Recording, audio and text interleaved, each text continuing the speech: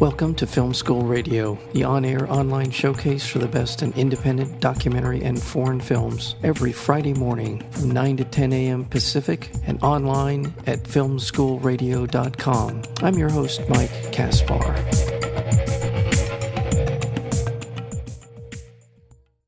This is the story of programming prodigy and information activist Aaron Swartz. It's called The Internet's Own Boy. Swartz began writing basic code, eventually became a co-founder of Reddit, also responsible for so many other innovations that we take for granted today regarding the worldwide Internet. But what he's known for in the later part of his life was an activist in terms of organizing for an aggressive approach to information access. He became ensnared in a 2-year battle with the federal government, and really this is what the story is about, his ideas that information is power and we should have access to it. It's a wonderful documentary called The Internet's Own Boy, the story of Aaron Swartz. We're joined today by the director of this film, Brian Kappenberger. Brian, welcome to Film School. Thank you very much. Welcome. And thank you. Congratulations on the film's release coming out today here all over. I assume just it's Los Angeles, New York, or is it rolling out all over the country? I think we're in 20 cities across the country. Fantastic. Today in theaters, and we're also all over the Internet, video on demand, yes. iTunes, Xbox, PlayStation, and also on Vimeo. How appropriate for a story about Aaron that you were all over the net. Exactly. Yes. For those of you who don't know a lot about Aaron and his story, I sort of gave the broad outline of it. A little bit about him and his work, things that we would like to, we should know about him. Yes. Well, he was basically, took to computers at a very young age. He was sort of a child programming prodigy. He was, in the film we have his parents and brothers describing all sorts of interesting things he was kind of building, a site called myinfo.com, which is very much like Wikipedia, way before Wikipedia began. Doing things like building an ATM machine when he was a kid, things like that, to, some funny sort of things that happen when he's working remotely with these groups that are working on things like RSS, real simple syndication, which powers a lot of kind of information flow on the Internet. When the working group was working on the standards for that, he's working alongside people who are 30, 40, 50 years old. I mean, real Internet kind of prominent Internet figures. And at one point they want to meet this person who's contributing so substantively, and they say, why don't you come out to one of these face-to-face meetings? And he says, I'm not sure my mom would let me. I'm only 13. So, of course, that makes them want to meet them even more. So that's his early life. He becomes a co-founder of Reddit. They sell Reddit to Condé Nast, makes a lot of money, and then just kind of makes this kind of sharp turn towards political organizing and social justice issues. Yeah. Eventually, and freedom, information access, open access to information, which eventually ensnares him in the clutches of the federal government, which begins a 2-year legal nightmare for him. Yeah, thank you for that. That's a great summary of what this is about in his life. There are just so many questions that come up when you talk about his work, especially in the last few years, and his great work in helping to essentially organize opposition to laws that restrict access to information, including SOPA and PIPA and these things. And that's a very reassuring and heartening part of this film. But there is a certain sadness to this, the fact that he became a target of a federal investigation, and the feds are notorious for this kind of draconian way of going about going after people, and Aaron was certainly a prime example of that. Just that part, again, I mean, his activism is just so important. Tell me a little bit about how he felt about information and why it was important that we have access to it. Well, I think it's a multifaceted sort of position, but two interesting examples are that he actually downloaded documents from a service called Pacer. Pacer is the public access to court electronic records. These are government-generated documents that you and I basically own, created by taxpayers. They're a kind of record of how the law is playing out in the courts. It's kind of an important part of our system, people appearing in court.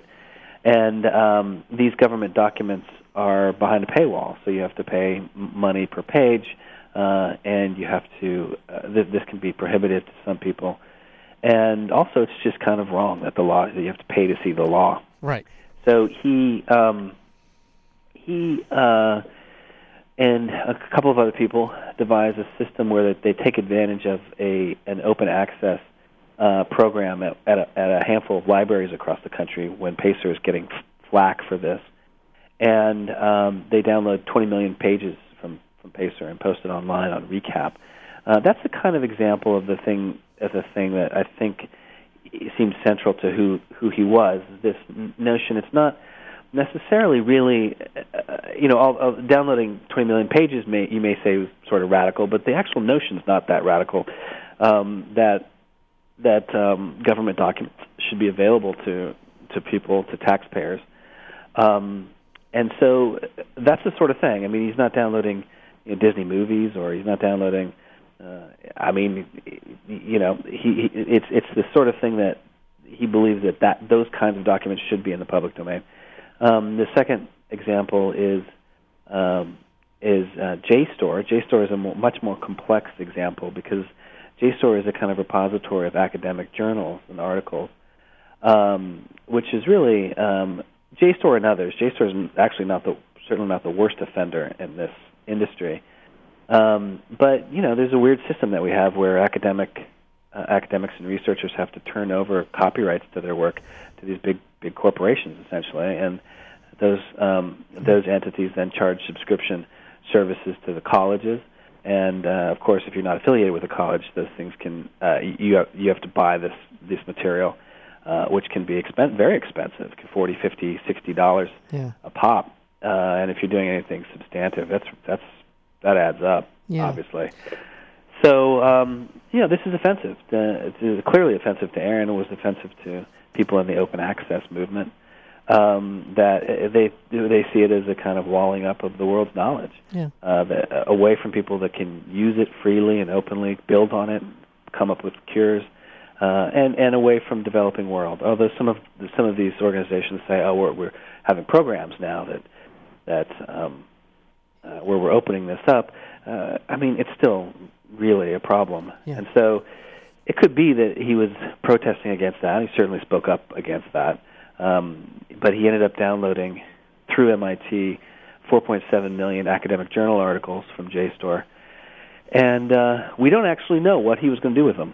He was arrested before anything actually happened. So we're not sure. It could have been that he was also analyzing that research for evidence of corruption and from funders, so funding that funders that fund research that led to biased results. Yeah, in court cases and legal judgments. Yeah, absolutely.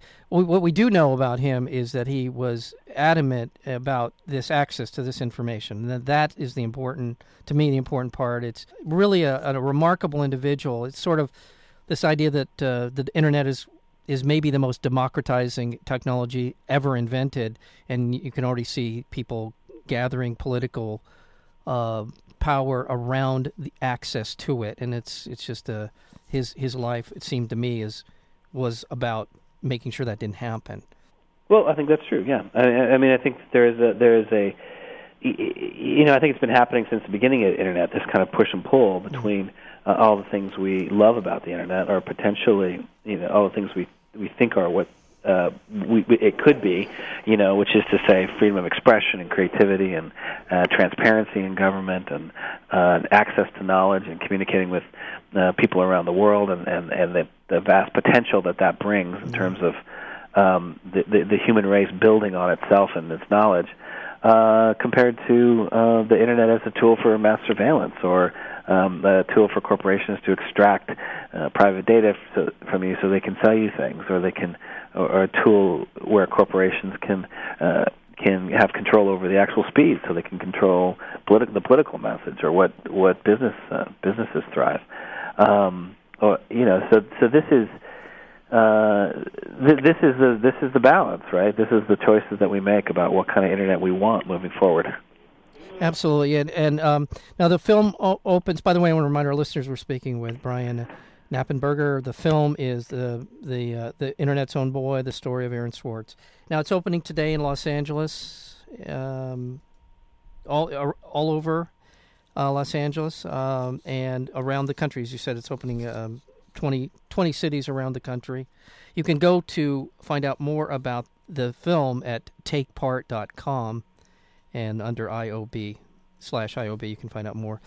Unfortunately, Brian, we're just run out of time, and I apologize for the brevity of this of our conversation, but a terrific documentary and well worth seeing. It really is about the future. It's not about somebody's life as much as it is about the future, our futures as well. So, no problem. Thank you so much. Absolutely. Thanks for having me. Thank you.